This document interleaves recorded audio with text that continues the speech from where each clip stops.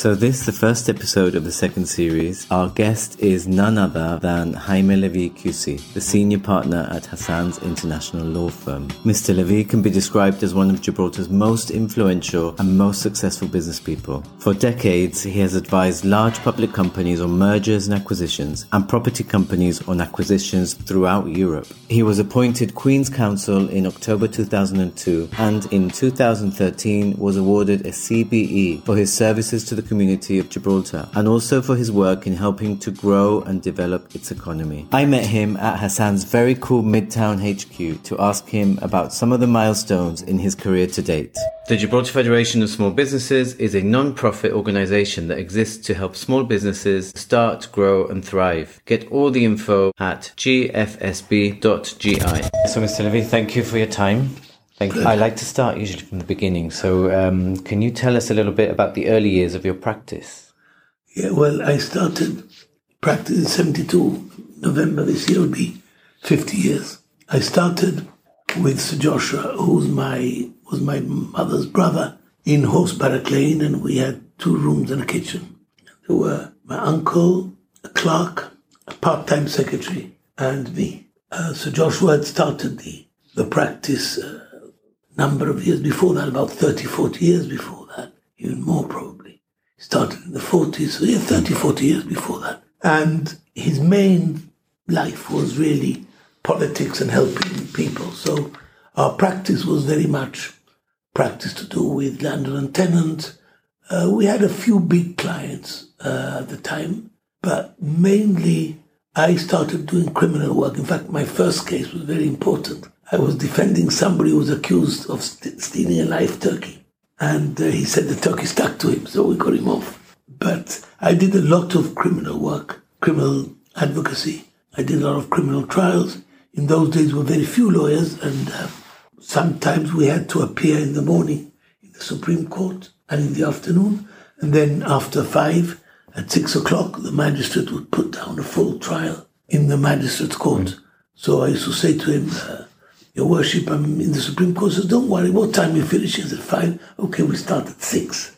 So it was an interesting time. I learned a lot of advocacy. I learned a lot of the intricacies of dealing with criminal work. But at the end of the day, I was married, and crime, as they say, doesn't pay. And I didn't have much to show for my work. I did very interesting stuff. I did a murder case, a manslaughter case, a lot of fraud cases, a lot of traffic cases. That was how I started. And then eventually I realized that that wasn't going to be my aim in life. So I changed and I started doing local commercial work. So company work, M&As in Gibraltar. There weren't too many, but there was a lot of property development work. And we eventually ended up, doing a lot of the development at the time. For instance, I can happily say that I was partly responsible for Taylor Woodrow doing Queensway Quay because they had made a decision not to tender for it. And then I was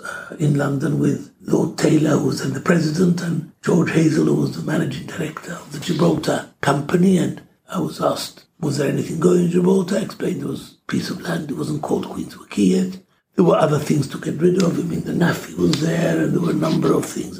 And the president said to the Gibraltar managing director, why don't you actually tender for this? And he said, well, we're not sure. He said, well, I think we should. Anyhow, he wrote the letter. Then I brought it and put it into the tender box about 24 hours before the tender finished. They got it, and they started building Queensway Quay. Then we acted on water gardens. Then, of course, there was a lot of new stuff in Gibraltar. For instance, I was approached by a very well-known QC for a large company, and they said, can we form a captive insurance company in Gibraltar? And I said, of course you can. I went to see the late Mr. Bautista, who was then a one-man financial services commission on his own. And he said to me, well, the last one that was formed was Rockfire in the 19th century, so we'll try and do something together. So we formed the first captives for a very large, well-known English company on the advice of a top English QC. And we did a bit of insurance. Then insurance had problems because our legislation wasn't too good, so we left. I started a fair bit of trust work. We did a lot of holding companies for big property entities in England and provided proper management and control with proper boards and agendas. I mean, a number of these companies were looked into by the Inland Revenue, and their answer was the management control has been perfect, we can't attack it. So they came here for a few days to look at all the files. So it was open business. It wasn't business that was hidden. And we still do a lot of that work. Then fast forward, well, for instance, one of the things that I did at the time, that I remember, was that in trust, the perpetuity period was quite sort of vague, 21 years and a life in being, or whatever it was. And at the time, Sir Joshua was in government. I approached him to see whether he would agree to a period of, say, 100 years. And he said to me, look, I don't mind, but ask your friend Joe Bussano, the leader of the opposition, if he agrees. So we have it non-contentious, and then that became 100 years. And then fast forward to 1988, then I was retained as probably the lawyer doing most work for the government, for Sir Joe Bussano. And we did a lot of things then. I mean, he increased the size of Gibraltar by 16%. Together we brought gaming to Gibraltar. I had a call from the chairman of Ladbrokes, and he said to me, can you get me a remote gaming license in Gibraltar? I said, of course I can. I turned to Javier Chincota, who was with me. I said, what is a remote gaming license? Anyhow, we soon found out.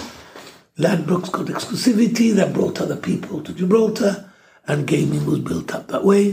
When Ladbrokes got the exclusivity, then other people waited, and they came in. I was the architect of the 50-50 scheme. I mean, it was Sir Joe's idea, but I had to do the documents, and I couldn't find any precedent at all.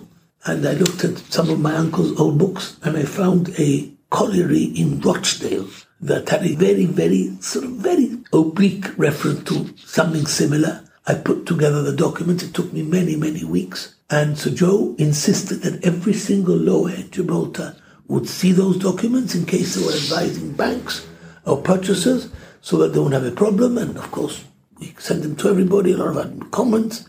And that's how, I mean, I haven't seen it for years because I don't do this type of work, but that is how today's document on the 50-50 evolved. We also did Europort. We acted for the Danish company. We overhauled the financial services legislation.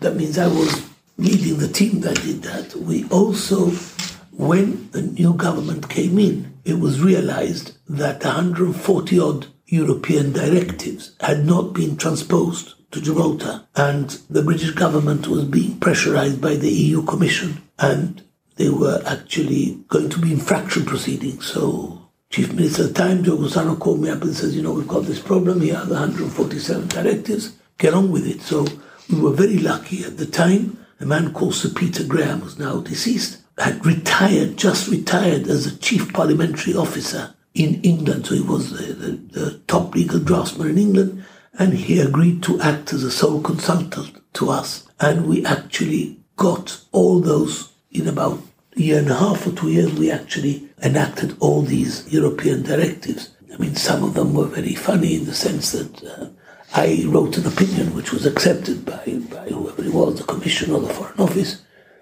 where they asked me to opine on whether we could say something on the Rivers and Streams Directive.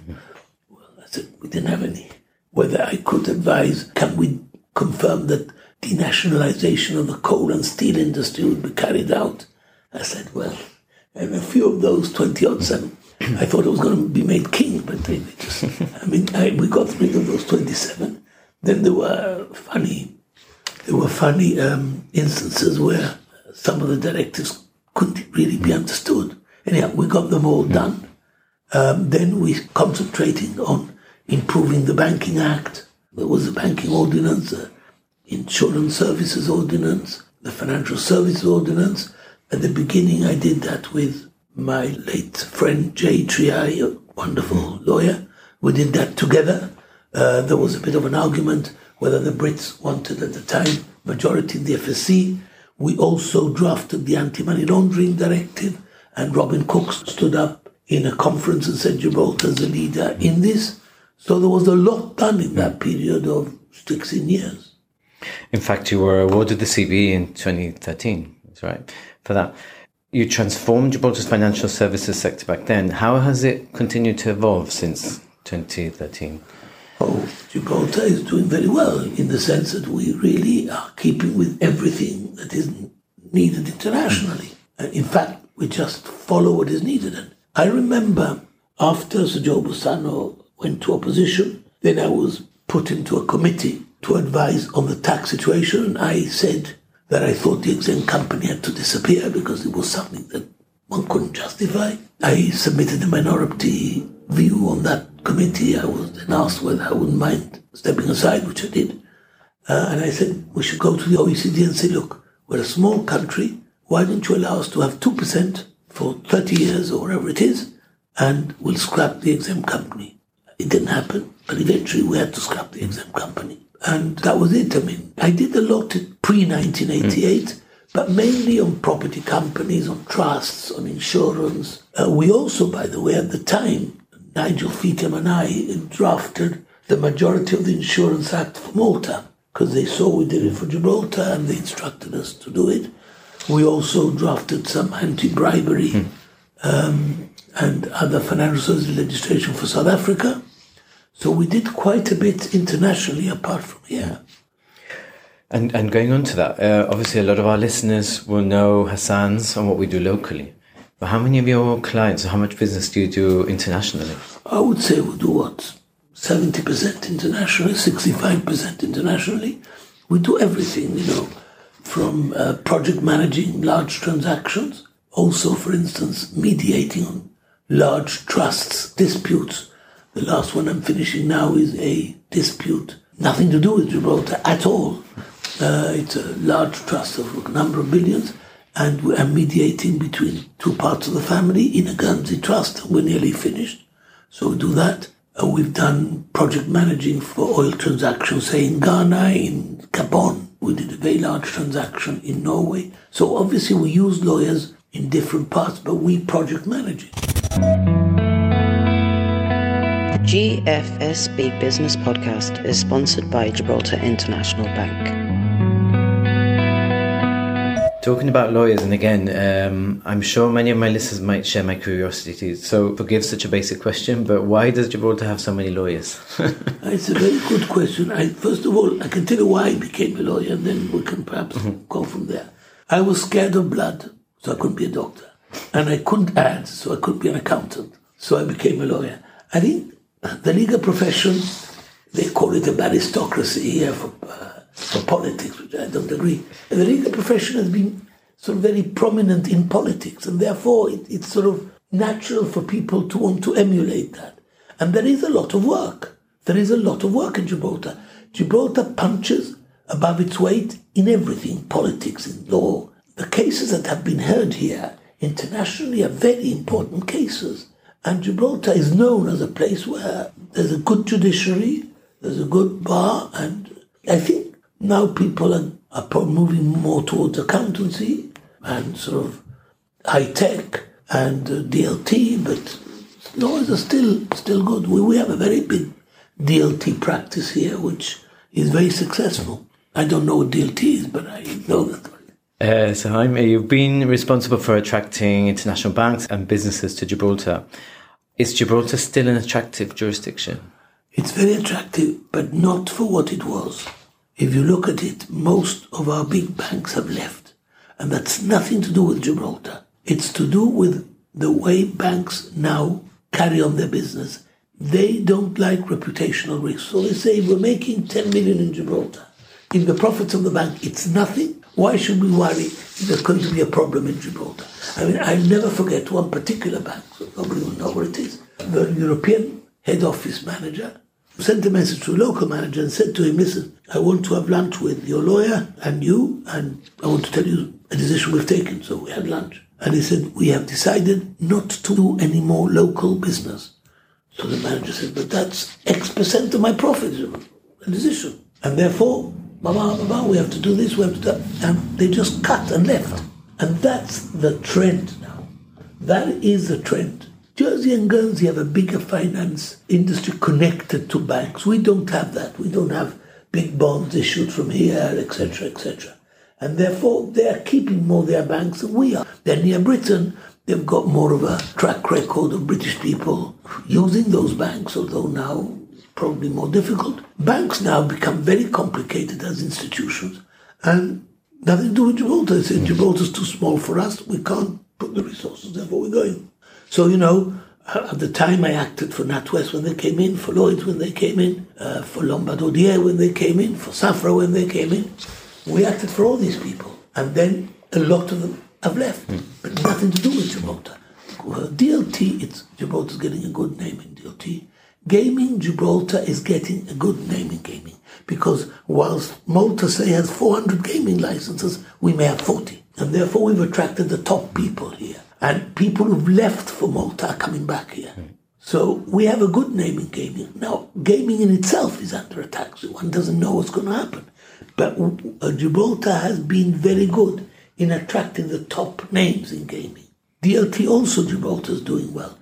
We have to try and diversify. The Financial Services Commission is a good institution. They regulate well. You have the professions. I remember a few years ago I was asked to go to give an informal talk to a number of Spanish officials in the Foreign Office.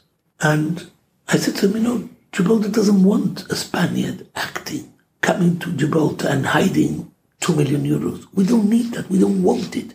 We don't. We really are not interested in this. Give us a double taxation treaty and you can have full access. I know they commissioned a report from PwC and they came to that conclusion that Gibraltar wasn't in that space. So I set a challenge to them. I said, listen, as a joke, I said, I'll give you £10,000 and you, in cash, try and deposit into Gibraltar Bank. You give me 10,000 euros and I'll try and deposit into a Spanish bank. If I deposit the 10,000 euros, they're mine. If you deposit them, they're yours, the £10,000, but if not, you give them back to me. And they all laughed. And then I know that a few months later, I get a call from somebody who says he was a retired managing director of a Caja de Ahorro who wanted to open an account in Gibraltar. Now then, Gibraltar was a bit smaller in that way. I rang all the banks and said, don't open it for him. Anyhow, they wouldn't have opened it for him anyhow because his story didn't make sense. So they didn't. So he went back and I heard that they'd been sent to see Gibraltar. I tell you something else. When the frontier opened, we were, 7, 8, 9 lawyers in the office, 10. And my uncle was then chief minister, said, listen, I don't want to be in the Spanish television for anything. Anything that comes from Spain, you deal with it. Absolutely, arm's length. And in fact, about 10 years ago, we adopted a policy that we would not set up companies for Spaniards unless they had a Spanish legal tax opinion saying that what they were doing was legal. And a number of occasions I met people and I said, thank you, we like you, you have good pedigree, you come well recommended, but before we form a company, we want you to give me a view from your tax advisor. And most of them says, are you serious? And we say, yes, and they went. So, Gibraltar is very good for that. I mean, yes, we can be very self-critical, I know, about the Russian oligarchs and all that, but we can be very self-critical. I mean, some of the things that make front page in Gibraltar Chronicle and other papers would not make a 16th of a column in Jersey and Guernsey, because they actually keep their problems to themselves. We like to publicize it. For instance, we did do quite a bit of work as a firm many years ago, mainly in litigation for Russian oligarchs before Putin was ever anywhere near it. But though that was what we won in the Human Rights Court to defend a particular oligarch that his property was confiscated by the government. I mean, I'm sure that whoever has acted for Russian oligarchs in Gibraltar in the last 2-3 years or when Putin is around have done it very properly. I have no doubt that they would have done it very properly and all by the book, etc. So, I don't think we have to be shy on anything. I think that there are problems in bigger territories than here. I mean, we have been brought transactions that clearly must have been for the benefit of people we don't even want to mention. And the answer is we do our due diligence. It doesn't stack up. Thank you. Next couple of questions are about leadership. You've led Hassans through challenges and advised many leaders, business and political. In your opinion, what makes a good leader? You can only lead the people you love. If you don't love people, you can't lead them. I think the biggest thing for a leader is to love the people he's leading. And that's the most important thing. And then, of course, a person has to have fire in the belly. He has to try and see a bit into the future, have one blind eye when necessary. But mainly, you have to have affection for those you lead, from top to bottom. And that's the most important thing. This place, even if it's those 300 odd people, it's still a family. And we still have people who have problems, health problems, etc. And for us, they're part of the family. And we take care of them because they're part of the family. So really, leadership is mainly loving those you lead, working very hard, and not feeling that you're a cut above the people you're leading. You've got to be with them all the time. That's a great answer. Just a couple more questions. During your career, you've seen and overcome many challenges for Gibraltar and business-wise. What's your view on the current agreement with the EU? It's a very hard question, but I'll tell you how I see it. I look at some of the big, small international problems, saying we're an international problem, it was small. And they've been always settled by some form of fudge or compromise. For instance, in the early 50s, I think it was, sometime Tangier became an international city. What does that mean? Nobody knows what it means. But I'll give you even a more poignant example. There was a very good man here called Reg Wallace, who was financial secretary many years ago. He ended up as chairman of Abbey National here in Norwich Union, a real giant of a man. One of these people from England who comes and adopts Gibraltar as his home. Brilliant man, very quiet, humble, very intelligent. He was the governor of one of these islands. I think it was the Gilbert and Ellice Islands. And he said to me, you know what happened there? I said, no. He said, one pavement was governed by British law and the other pavement was governed by French law. So you could commit an offence in one side of the road and it wasn't an offence or vice versa. So we have to expect fudges. We have to expect things which may look worse than they are or better than they are. But it's important. I think, obviously, there are red lines, and I'm sure the government have them. And those red lines, I am a product of the closed frontier. I mean, we used to call it Scalectric. I used to go around Gibraltar 20 times in the car when I was 17, 18, wherever I could drive. And he suffered. It was difficult to see. Go to the frontier and hear from the other side that the father or the mother had died. And it was quite heartrending. Well, I started something called the Young ACR, which was to try and help prop up the ACR in government when they were not doing too well, with people like the late Douglas Hendrich and people like my good friends James Nish and Esmontado, and with the late Father Linares, Dr. Linares. When the Spaniards left, we set up tables in the piazza, and a lot of Moroccans came to register themselves as workers. All of them were painters, carpenters, but it worked. And it was difficult.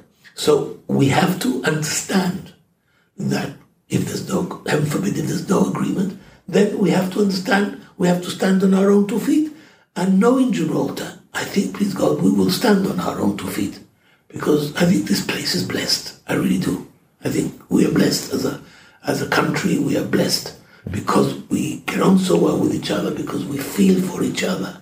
We are blessed. And I think if that doesn't happen, we will survive. It's going to be difficult, but we will get over it. But if there's a treaty, I think Gibraltar will do very well. And if that happens, we have to consciously work to benefit the surrounding area.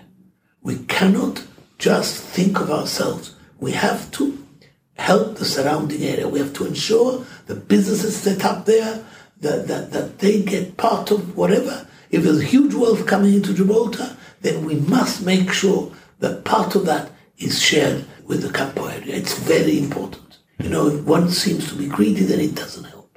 Thank you. The very, very final question. What is the business lesson, or what lesson do you wish that you'd learned sooner? Say no.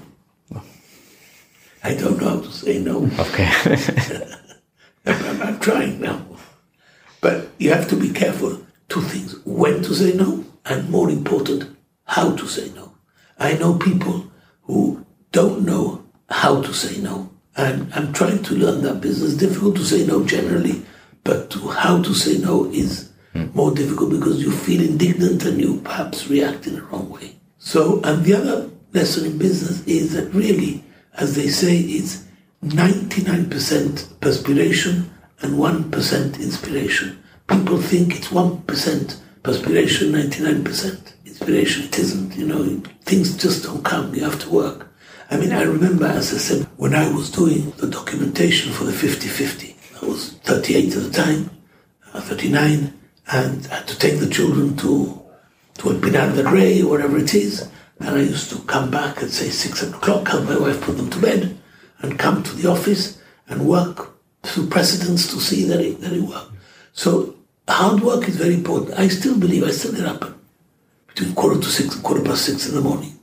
I first deal with my own beliefs, my own religious prayers and study, etc. And then I work till 11, 12 at night. And I think that's very important, that because nowadays things are at the push of a button. People think that everything is at the push of a button. And therefore, we need hard work. I must say we have a very hard-working people in this place. I'm 71, so I don't know when I'm going to retire. Well, thank you for saying yes to this interview anyway. Thank you. Thank you for listening to the GFSB Business Podcast this week. I really hope you've enjoyed it. Don't miss any future episodes by clicking subscribe wherever you're listening from. Thanks once again to the Gibraltar International Bank for sponsoring, to my guest, Mr. Levy, and to Matthew Davies for the sound. See you next week.